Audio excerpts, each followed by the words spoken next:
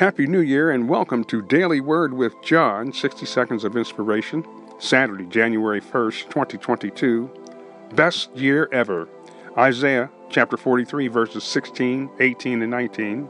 Thus saith the Lord, which maketh a way in the sea and a path in the mighty waters. Remember ye not the former things, neither consider the things of old. Behold, I will do a new thing. Now it shall spring forth. Shall ye not know it? I will even make a way in the wilderness and rivers in the desert. As we begin 2022, let us give God the opportunity to work a miracle in our lives.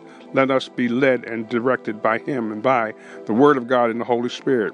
If we walk in His will, God will perform as He said.